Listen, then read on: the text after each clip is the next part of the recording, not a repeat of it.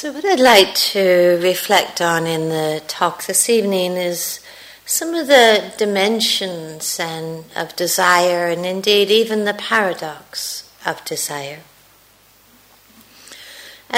Some 2,600 years ago, the Buddha, as a young man, sat under the Bodhi tree and embarked upon what he later came to call a noble quest or a noble search.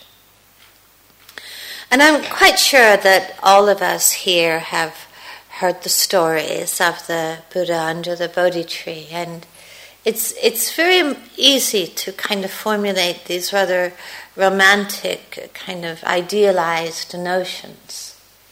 A kind of a snapshot of a life, as if nothing existed prior to this night under the Bodhi tree. When in reality, if you look carefully at the Buddha's teaching and the stories of his life, of course it was an ongoing search over many years, an ongoing quest.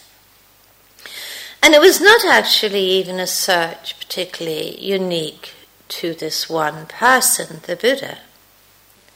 But instead, as we kind of open our eyes to the very vastness of human endeavors and human quests, what we really see is how through time in countless women and men, young and old, really have embarked upon very similar searches to Siddhartha in different cultures, in different traditions, in cloisters, on mountainsides, alone, in the midst of families and in the midst of communities.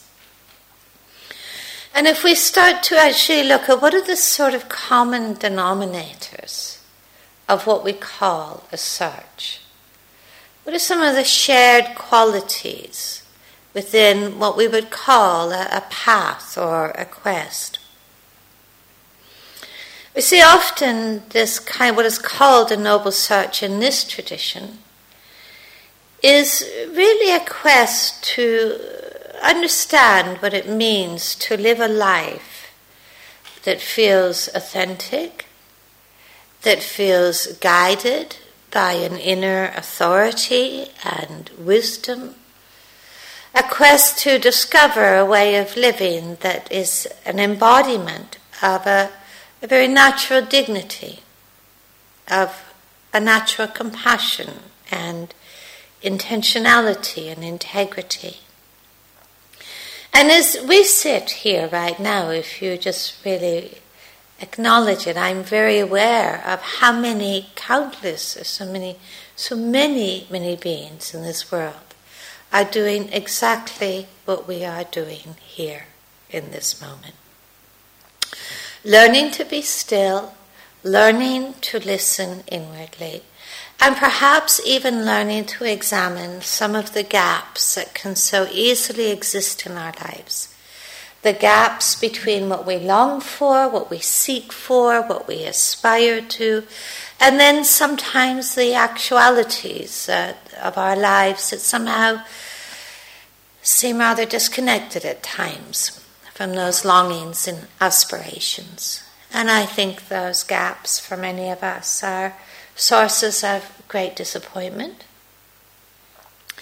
I think it's also a source of great joy for us in our life, when we do see that our lives and our way of relating and way of being become more closely aligned, more closely knitted together with what we truly long for and value most deeply and aspire to. But it's no easy journey to bring together those kind of moment-to-moment realities of our lives and our very aspirations and hopes and dreams and sense of possibility. It's no easy task. And I also think the recognition of the challenge of that task has been encountered and indeed recognized again by countless people on this path over centuries. Lal Del is a young woman in 14th century India. She wrote a little about this. She says, to learn the scriptures is easy, to live them hard. The search for the real is no simple matter. Deep in my looking, the last words vanished. Joyous and silent, the waking that met me there is. Now the Buddha's search, the Buddha's quest, like all what we would call noble searches, really began from a place of insight, of understanding. The Buddha saw so clearly in his own experience that the security and the peace and the freedom that he longed for was not going to be found in a world of changing and unstable conditions. He also saw so clearly for himself that a life permeated by aversion and by resistance was not a life of dignity or of freedom. And prior to his own awakening, the Buddha described his mind as often being filled with disquiet, a mind that he found to be unreliable, that he couldn't really trust in, where too many thoughts and mental states and emotions were acting as a kind of gatekeeper of his happiness. And he also saw how too many things in his world were acting as a gatekeeper of his happiness. And when he described how his mind was, I think we see some very clear similarities between our own mind. He described how he often felt to be swept along in his life upon waves of habit, of impulse, of reactivity. And he saw for himself that as long as he lived, locked in an inner belief in insufficiency and craving and a sense of lack, that he was equally going to be locked into a world and a heart that was agitated, where there was a diminished sense of possibility, and where there was not the dignity and the inner reliance, completeness that he longed for. These were many of the core insights that actually brought the Buddha to the Bodhi tree. And I think they are also many of the core insights that actually often bring many of us to a cushion and to a retreat. And I think it is often helpful for us to spend some time to clarify for ourselves what it is that we are doing here, what it is that brings us here. What are we looking for? What are we aspiring to? What do we sense to be possible for us as a human being? And how much does that longing actually inform how we engage with being here, with being in the rest of our lives? Now, when the Buddha described this path as a noble search, he described the seeking for the unborn, the supreme security from bondage, the search for freedom from sorrow and struggle, the search for a sublime peace. Now, I can imagine that when you might hear the word noble as describing your path and your practice, it might sound a little pretentious. When you hear the word noble, it can often sound or a little hard to relate to when your experience today may have been, struggling just to find a breath or two, kind of hanging around in sweatpants, looking forward to lunch, lost in fantasies, doing your best just to show up and stay awake. The word noble might sound just a little dramatic or overstated.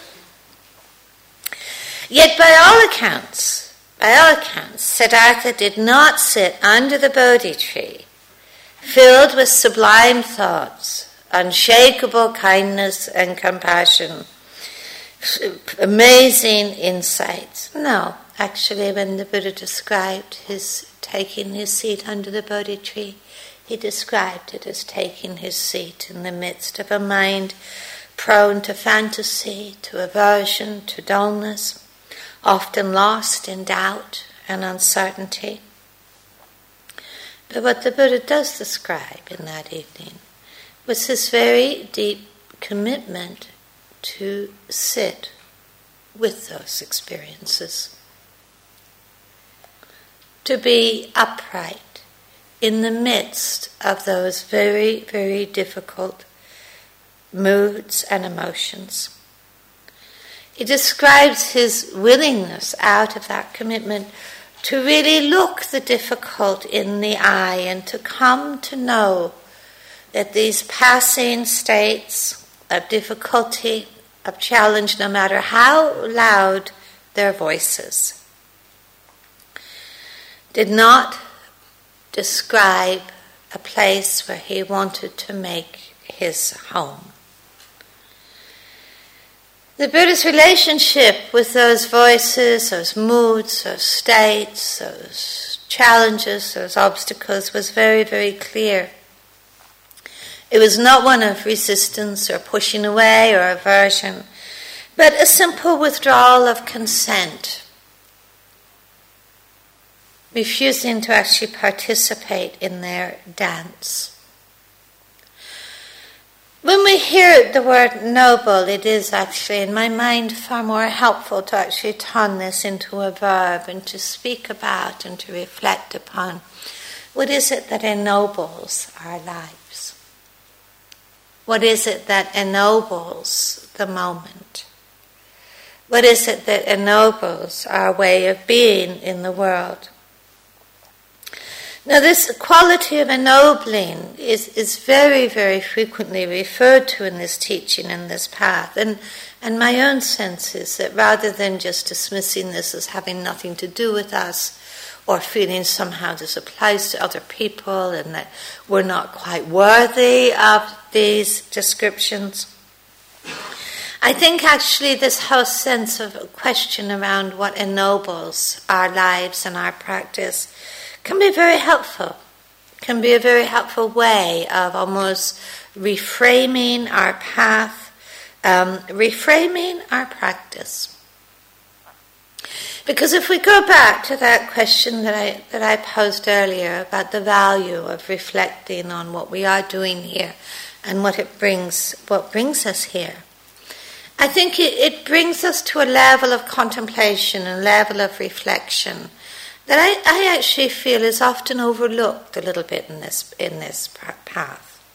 Because we can get so kind of drawn to the sort of technicalities of the practice and doing it right and all of those things that sometimes we forget about this wider context and this wider framework and this process of inner contemplation which actually clarifies our own sense of direction. And although that clarity may be quite unique in many ways to each of you, I think if we were all to kind of speak about what it is that really draws us, what it is that really inspires us, we would find much universality amongst those longings. Do we not long to know also for ourselves what it means to live a life of dignity and poise? To have our words and our actions spring from a very authentic love and compassion? Do we not also long in our lives to know what it would mean to live a life free from fear? Do we not also long to find in ourselves the the roots and the source of an unshakable peace and freedom. To be the gatekeeper of our own well-being, and to be the gatekeeper of our own sense of freedom. But it is more than that, this path, because this path is not just about an inner development or an inner growth. It has much to do with how we are in the world. And do our longings not also include how to live in respectful ways with others, how to live in harmony, how to form relationships that are free from conflict, that are filled with respect and with care, finding the courage and also the fearlessness in ourselves that allows us to meet the oceans of pain, the oceans of sorrow that exist in our world. Awakening, as the Buddha described it, was not some single flash moment. Not necessarily some great mystical illumination. It wasn't a question of transcending the world, but of transcending confusion and delusion and suffering. The Buddha put it, as I am, so are you. As you are, so am I. When the Buddha actually described his own understanding coming to fruition, he actually described it as he saw unshakably and clearly the way things actually are. Now that sounds simple, doesn't it? Because we all imagine we see the way things the way they actually are. I think what the Buddha was speaking about was a slightly different domain. He said in that depth of understanding, he saw an unshakable way, the way things are, all things are born of conditions, are held within a process of change, and are empty of independent self-existence. And he said, in coming to know that so clearly and so deeply in his bones, that he also came to know the end of struggle and anguish. The Buddha described that as awakening to a vast freedom, but something else, a great unshakable inner sufficiency that saw the end of all lack, that saw the end of all beliefs in insufficiency. So actually, although in many ways when the Buddha speaks about awakening, it sounds so straightforward, but actually it's a fairly radical and fairly profound change of heart. And as many of you know, when the Buddha came to actually try to put into language his understanding, he put it in the language of the Four Ennobling Truths. That yes, in this life there is disquiet, there is unsatisfactoriness, there is struggle, there is at times pain. There is an origin, there is a cause, there is a source of the emotional and psychological distress that we can experience in this life, and there is a possibility of its ending. And we are invited to walk the path to that ending. And the Buddha said that for everyone, for anyone who actually undertakes the same journey, comes to the same understandings that so changed, so radically altered his life, he said that this is a way to discover an inner nobility, to find for ourselves an end of struggle. Now this is not an ideological statement. The Buddha never invited people to subscribe to beliefs or opinions. He was not a teacher of abstract ideas. He was not a teacher of abstract philosophies. Actually, what the Buddha said is, he said, take this, examine it for yourself, explore it for yourself, see if it is true for yourself. And even the Four Ennobling Truths were certainly not put out as some sort of ideology or belief system, but he actually said, suffering is to be understood. its causes really are to be investigated and relinquished. Its end is to be realized, and the path, of course, is something for us to walk. That to do this will bring an unhesitating compassion, an unshakable freedom. So this evening I basically want to look at the second ennobling truth. The causes of distress, the causes of conflict, the causes of confusion and sorrow. I want to look at the paradox of desire. The way that craving, what we call craving, wanting, is a servant of a belief in insufficiency. And the way in which craving, as we speak about it, rather than calming or easing that sense of inner insufficiency, only strengthens it. Now, the word desire, I think, is a very interesting word because, I hear people kind of like dissing all desire, like if you're a really noble person and you're really on this path, you don't want anything at all. But try and get through your day without wanting anything at all. You probably won't even get to breakfast. But often desire is a word that's often heard and placed upon it this kind of blanket condemnation of any form of longing. And I think that's a great misunderstanding. It can almost be a kind of debilitating understanding. So I'd like to unpack it a little and just look at some of the dimensions of desire. Those that are helpful to us and those that are not helpful to us at all. So first I'd like to look at the desires that actually are helpful to us. And one of the criteria of a desire that can be helpful to us is that it can be answered. It can be answered. So there's a kind of practical, whole domain of practical desires that actually really are almost navigation systems for getting through our day. If you saw a poisonous snake on the path, it's a good thing to want to get out of the way. Your body sends you messages of hunger and thirst. It's a helpful thing to be able to listen to them and to respond to them. If it pours with rain, you want to put up your umbrella or to take shelter. There's a desire to protect the well-being of the body, the desires to protect the well-being of people that we care about. These are very momentary desires. They're very relational desires. You see that. They're very relational to conditions. They arise and they pass. And the big thing is that they leave no residues. Okay? They can be answered and they leave no residues.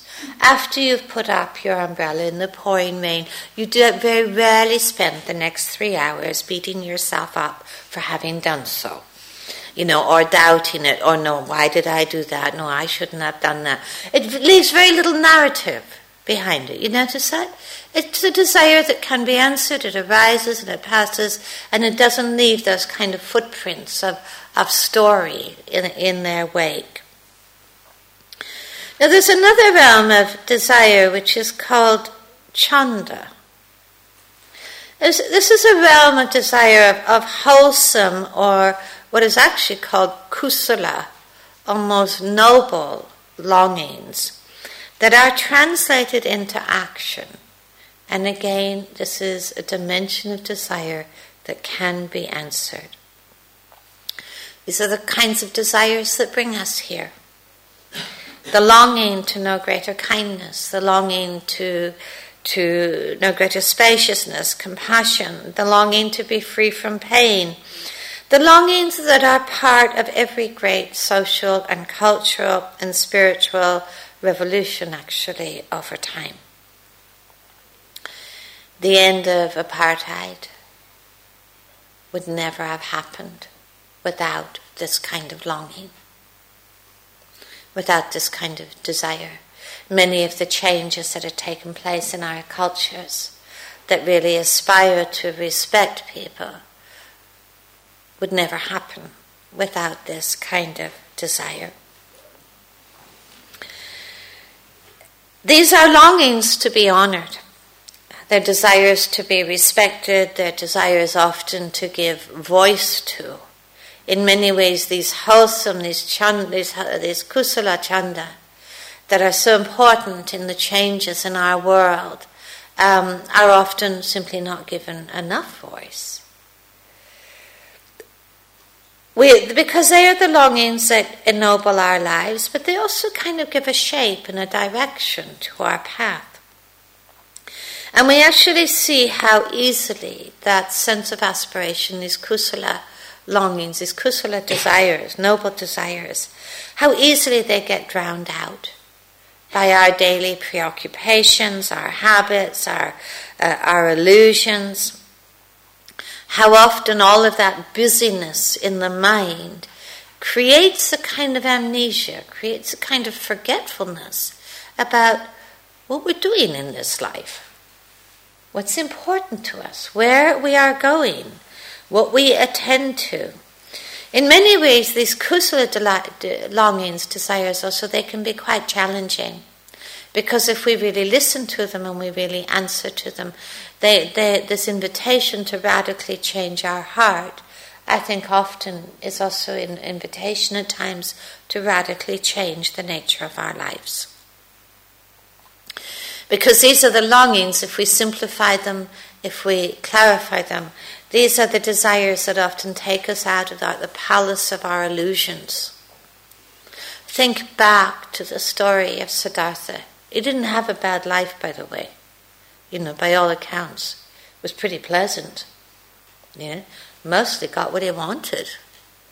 Had a much easier life than many of us might have in this life. What is it that took him out of that palace? Not only the geographical palace of his role, his status, his position, but the palace of his illusions. That somehow all of that could somehow protect him from the unsatisfactory, protect him from change, protect him from death. It was actually the following of those noble desires that led him out of the palace of his illusions. It is a question of what are we dedicated to? What do we most deeply value? Because without these longings clear in our hearts, translated into intention and embodied in our lives, it's so easy to become lost in forgetfulness and just swept along day by day in the tide of doing and hoping and obsessively arranging the conditions in our world as much as we can to protect ourselves from the unpleasant or the challenging or the disturbing. We often do that, and I'm sure many of you have found in your life that we can be so immersed in all of that kind of forgetfulness, and then every now and again something comes along that really, almost in a way, wakes us up. Sometimes it's a great loss, sometimes it's a disappointment, an unexpected illness, a separation from someone we deeply care for. And very often those moments create a moment of pause when we actually really recognize that the only certainty in this life is that we will die. And that the whole pathway of this kind of noble, these kusala desires, is to remind us to value the manner of our living above all else. These kusala, these noble desires, are here to remind us about what is possible. In a way, this is really the promise. I've always understood this to be the promise of this teaching. That the seeds of great compassion, the seeds of great kindness, the seeds of great wakefulness lie within each of our hearts, awaiting our cultivation, our tending to them, our caring for them. that the possibility of profound freedom and dignity and balance lies within each of our hearts. But it is also so important that these longings, these wholesome longings, are translated into something more substantial than hopes or idealistic thinking, but into a path that ennobles our lives. Perhaps the real heart of these kind of wholesome, these noble longings, is that they are the desires that lead to the end of desire. They can again be answered. In the Dhammapada, there's a wonderful teaching. The Dhammapada is one of the early, much-loved texts of the Buddha. There's a wonderful teaching that says that all that we are now is a result of all that we were. And that all that we will be tomorrow will be the result of all that we are now. I find those particular lines in the Dhammapada particularly powerful, because it so grounds us in this moment. I mean, we see the truth of it, that all that we are now is the result of all that we were. I mean, when you sit here and listen inwardly and look at what goes on inwardly, don't you just see the voices of all of the people in your life and all the experiences in your life kind of flowing through your mind, coming to shape our belief system about who we are right now? And we sort of imagine that because this has been our past and our history, that this is just going to continue and will be our future. But actually what the Buddha really stressed, it doesn't really matter how long a history something has. It does not then translate into being an equally long future. That all that we are, all that we will be tomorrow or even the next moment will be the result of all that we are now. And that is where this path is so centered. To see that every moment that we are awake, every moment that we are investigating, every moment that we are curious, every moment that we're actually here, somewhat wholeheartedly, turns this moment into a potential turning point, inviting us to look at where we are making our home, moment to moment. Are we making our home in busyness? Are we making our home in calm? Are we making our home in anxiety? Are we making our home in simplicity? There is nothing predetermined about any of this. Are we making our home in doubt, or are we making our home in confidence? There's the realization of this path does not lie in some unattainable breakthrough moment, but there's something much more immediate about bringing about the end of suffering and struggle. Reminding ourselves again and again of how do we liberate the moment? How do we liberate the moment we are in? From confusion, from impulsiveness, from habit, from distress, from conflict, from struggle. When I teach over these many years, I really do continue personally, to be deeply awed by the changes and transformations that people can experience in the very short time of a retreat. The shifts that can be made from contractedness to spaciousness, from agitation to ease, from confusion to understanding. It's not as if we come on a one-week retreat and everyone finds a solution and the answer to every life question or dilemma. That's not the expectation. But something very profound can happen in changes of heart, but through people's own willingness simply to take care of where they are. To listen and to take care of where they are, and to learn to walk a different pathway. There's a small piece of a poem by Naomi Shihab, which really reminds me of this. It's a good piece. She says, when someone invites you to a party, remember what parties are like before answering. Walk around feeling like a leaf, knowing you could tumble any second. Then decide what to do with your time. And it's also deciding what to do with our attention, what to do with our mindfulness.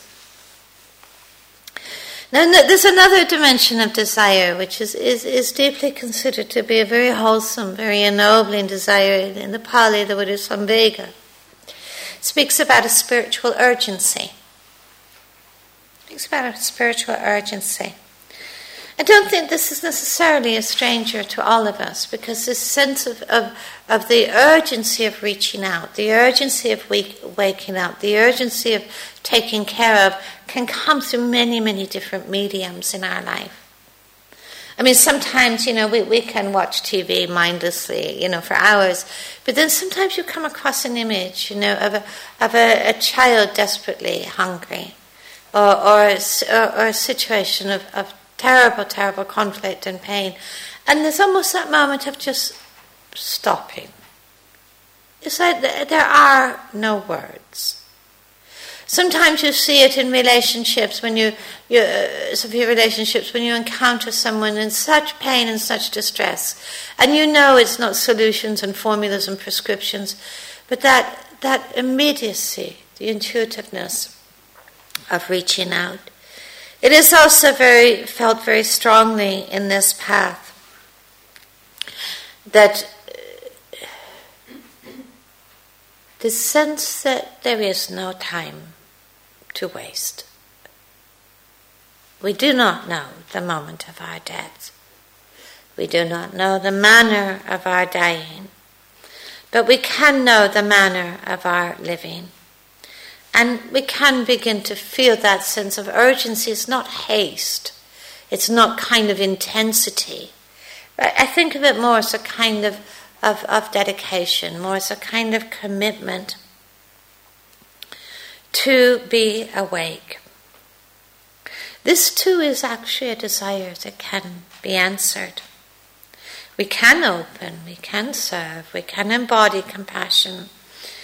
We can develop and cultivate a mind and a heart that is an ally. So now we're done with the good news, I'd like to do the more difficult piece of desire, and to look at the realm of desire that really has no end. It doesn't have an answer. And the word in Pali is tanha. A best translation is unquenchable thirst. Think of that, what that would be like for you. To have a thirst that is unquenchable. That no matter how much you drink, the thirst remains.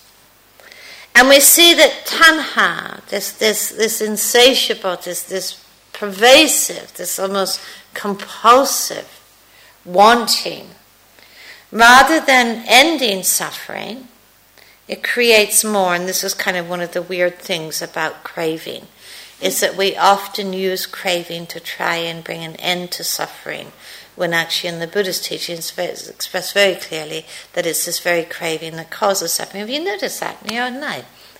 Like you're bored, I'll go to the fridge. I'm going to use craving to try and end this suffering of boredom, I'm kind of restless and agitated, Oh, where's the TV? Phone a friend, I'm trying to use craving to try and end suffering that may actually be caused by craving. It's good to register the kind of closed feedback loop of that. Tanha, in my understanding, is the messenger, it is the embodiment, is the servant of an underlying belief system. And that underlying belief system is one of insufficiency, inner insufficiency. And every time that we kind of go down the avenues of craving, we are digging the pit of that belief system of insufficiency just a little bit deeper. If we really want to see the end of struggle and conflict in our life, then I think we have to really, really question this whole compulsion of craving, because it is what binds us to suffering and struggle. Rumi put it wonderfully. He says, "Who makes these changes? I shoot an arrow right, it lands left. I ride after a deer and find myself chased by a hog. I plot to get what I want and end up in prison. I dig pits to trap others and fall in myself. I should be suspicious of what I want." It is a good place to start. I should be suspicious of what I want.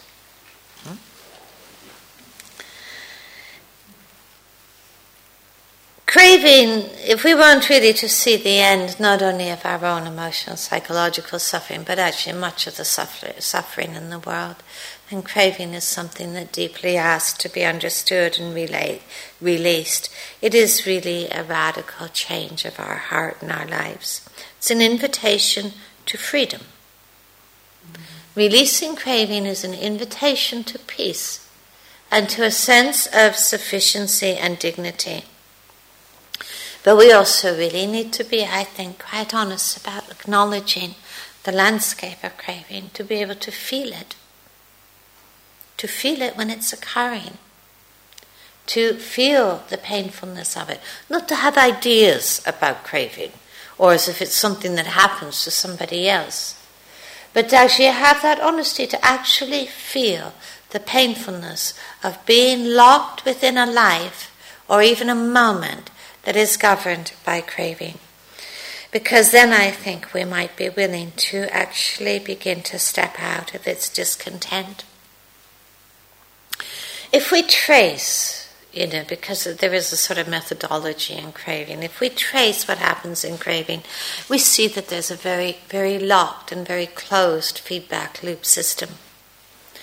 Believing or sensing inwardly a sense of lack, a sense of insufficiency in the moment or in ourselves, our tendency is to turn away and to turn outwardly, to begin to search the world of things, of people, of experiences to answer that sense of lack.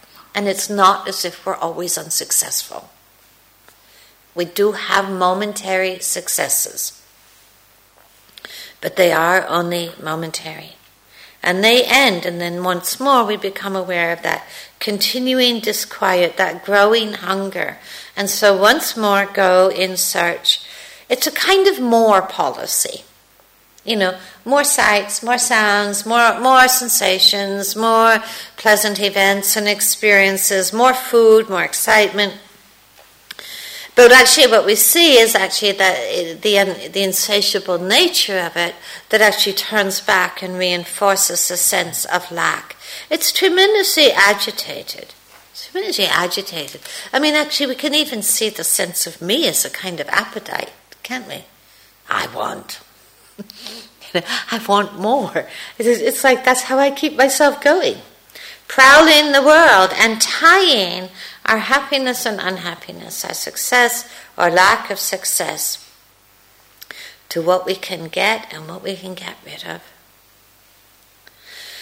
Now, what the Buddha discovered, and actually what countless people in these pathways have discovered over centuries, is that when we can find really the willingness to step out of the fires of craving and discontent, when we can really find the willingness to begin to cultivate some stillness and calmness amidst these waves, cultivate some collectedness, as we are doing here in this practice, that as the practice deepens, as the stillness deepens, the quietude deepens, the calmness deepens, what we discover in our own hearts and minds is an inwardly generated happiness and joy, serenity and sense of sufficiency.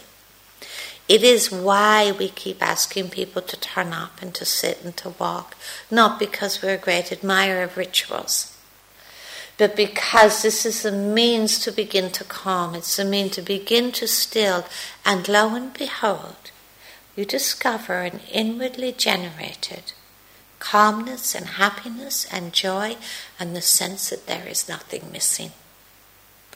It has very profound implications for our lives. It brings very profound questions into how we live and what we pursue and what we value. It brings actually that impetus and that motivation to actually allow that inwardly generated joy and happiness and peace to really deepen and to become unshakable. Because that inwardly generated happiness and freedom is not tied to getting something, it's not tied to getting rid of something. I mean, certainly in the world there is much that is delightful, much that is lovely. But what we really discover in the practice is our heart's capacity to be delighted. Because actually we know in ourselves that unless that capacity is there, we could be surrounded by the most glorious nature and awakenings and be untouched. Inwardly generated. It's why so much emphasis is given in this practice to cultivating the path, to sit, to walk, the very simple things. Because that's where we begin to learn to taste the happiness of our own hearts. And in a way it's a taste of freedom. So the first dimension of craving is all about sensual pleasure, more sights, more sounds, more food, more intensity, all that stuff. Not saying that sensual pleasure is wrong in any way, but as a substitute for inwardly generated happiness and freedom, it doesn't really cut the mustard, so to speak. But it's fine, it's there, but to look at the difference between appreciating the pleasant and craving it. The second dimension of craving, which is really unhelpful, is a really weighty one. It's the craving to become someone. It's the craving to become the kind of person who has a certain kind of experience. It's not just about ideas about, I want to be an actress, or I want to be a great author, or I want to be a trapeze artist. It's the craving to become the kind of person who has a certain kind of experience. Pleasant experiences, flattering experiences. I think in our culture we call it self-improvement. We're going to move towards a state of perfection. We want to be the kind of person who's admired for being kind of perfect. And maybe this is completely foreign to you, but now this is not the same as these wholesome and skillful longings for creativity that get realized, that get embodied in our lives. That is deeply pressured. It's about the craving to become lovable, the craving to become acceptable, the craving to become worthy, which again is all tied into the same belief system of not being lovable, not being worthy, not being acceptable, not being good enough. So the craving gets focused upon finding identity, states, experiences, achievements, that which tells us that we're good enough. But that's often an ongoing abandonment inwardly. The craving to become, I think, is often an ongoing abandonment inwardly of our own capacities to find acceptance, patience, tolerance, compassion, kindness for all that we are and all that we experience. This is an interesting one, this craving to become, and I think it's got some telltale clues. I think some of the telltale clues lie around praise and blame. For example, if we're very tied up in this craving to become, someone worthy, acceptable, lovable, all the rest of it, probably going to be very susceptible to blame. Someone says something we interpret as being unkind or as a put down. And it lingers. It lingers. We often get very good at self-blaming in this craving to become. system. We get very good at self-blaming, self-judgment. I'm not good enough. We don't even need anybody else in the world to tell us, because we're so busy telling ourselves. Actually, there's hardly any room anyway for anybody else to find any space in there. But it's often a self-blaming. It's often tied up with this kind of ideology around perfection, not good enough. So blame, praise. Well, we may not be so good at that, extending that inwardly ourselves, but somebody else offered it to us, we hoard it. We hoard it. Oh yes, that person really thinks highly of me, and likes me, and they're the one I'm going to be around. There's something terrible about this kind of craving, because it leads us to be a sort of beggar in our lives, seeking for approval and affirmation from others. The kind of approval and affirmation of others that is sometimes then hardly even believed, because that approval and affirmation, even when we get it, is hitting this underlying belief system that doesn't even accept it or believe it anyway, that still says, I'm not good enough. But it's a difficult one, because it makes us conform, makes us become obedient, makes us mold ourselves to other people's expectations, makes us actually seek to live in a way that is shaped by the needs or the ideas of others, rather than any sense of inner authenticity. I can actually hardly think of any other impulse than the craving to become that is so detrimental to freedom, because it makes us so much at the mercy of the need for approval, and it's to live in fear, the fear of failure and the fear of rejection. So what do we do about this? This does have actually something to do with our practice, because it's a story, isn't it? It's a story. A belief system is a story. We keep telling it to ourselves. Other people tell it to us. Every time it's told, it becomes a little bit more true, becomes a little bit more real. And what do we do in this practice? We learn to question our narratives, including our narrative of ourself.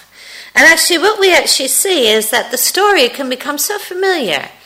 Many people say this and report this in their practice when they start to listen inwardly. It's like it's got a life of its own, doesn't it? You get up in the morning, it's not like you get up in the morning think, fantastic day to be totally self-judgmental. But you no sooner got your slippers on and it started. Did I put them on the right feet? No, I look terrible in these slippers. Everybody's going to be looking at my slippers as I go. It's like it's got a whole life of its own. But actually what you start to see is the very habitual nature of these narratives is actually telling us who we are. We're not telling the story. The story is actually shaping the belief system.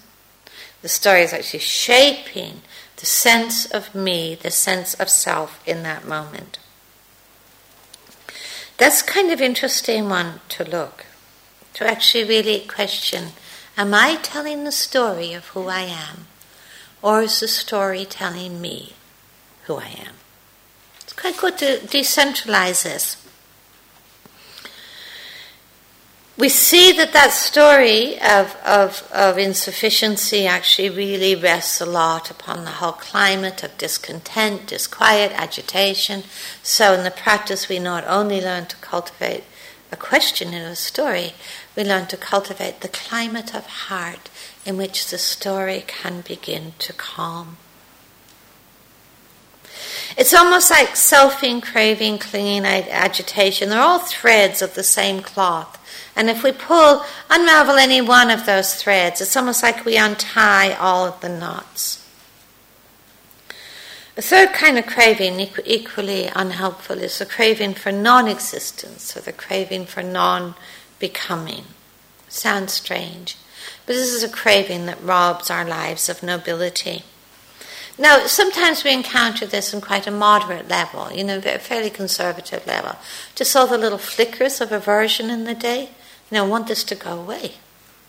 I just want this to go away. Can be external, can be internal. I have no tolerance for it. I just want it to disappear. The desire to divorce ourselves from what is. The craving to divorce ourselves from what is. The fear of being overwhelmed. On a deeper level, the craving for non-existence, of course, is about wanting to disappear, wanting to suppress, wanting to annihilate ourselves, wanting to conform. It can be a lot of agitation.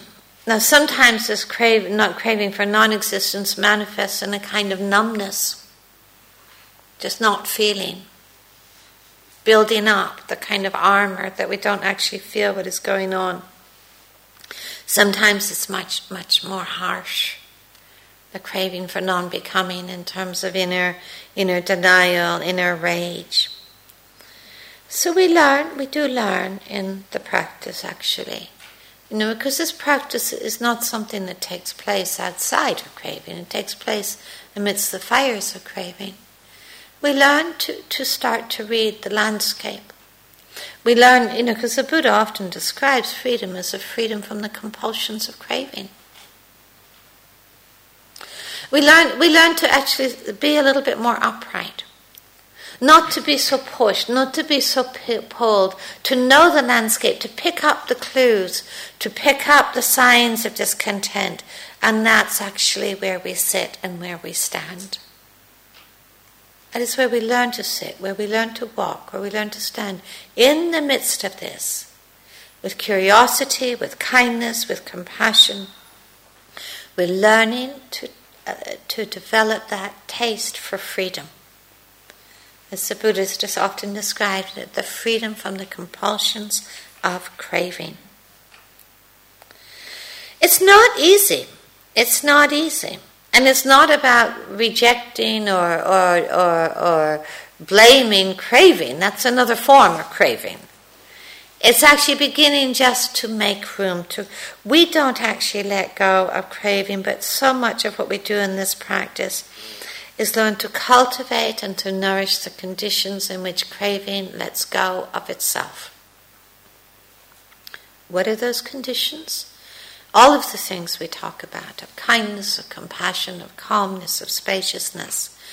These are the conditions in which craving lets go of itself. Check this out in your own experience, please. Notice, notice when there's a lot of discontent, pretty likely to be the moments when craving arises, isn't it? Notice the moments when there's more contentment, more ease, more spaciousness. There's not that much sense of of craving arising. It's a sense of being able to rest within that. And those are the conditions in which craving releases itself, not because we're in charge of it, but also noticing that in those places of calmness, contentment, ease, spaciousness, those are the moments where there's a greater sense of inner sufficiency, that there is not something lacking. Also knowing that those qualities, they are not accidents. These are the qualities we cultivate. This is the path that we walk. This is the path to the end of suffering and the end of the causes of suffering. It's also the path to uprooting this belief system, the ideology of insufficiency that keeps craving going. Learning to cultivate, learning to take the bewilderment out of this life, learning that the qualities that actually liberate the heart are actually the qualities that we do cultivate and tend and care for moment to moment. Okay, so if we take just a moment quietly together and then we'll have a walking period.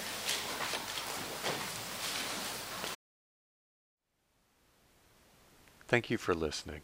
To learn how you can support the teachers and Dharma Seed, please visit dharmaseed.org/donate.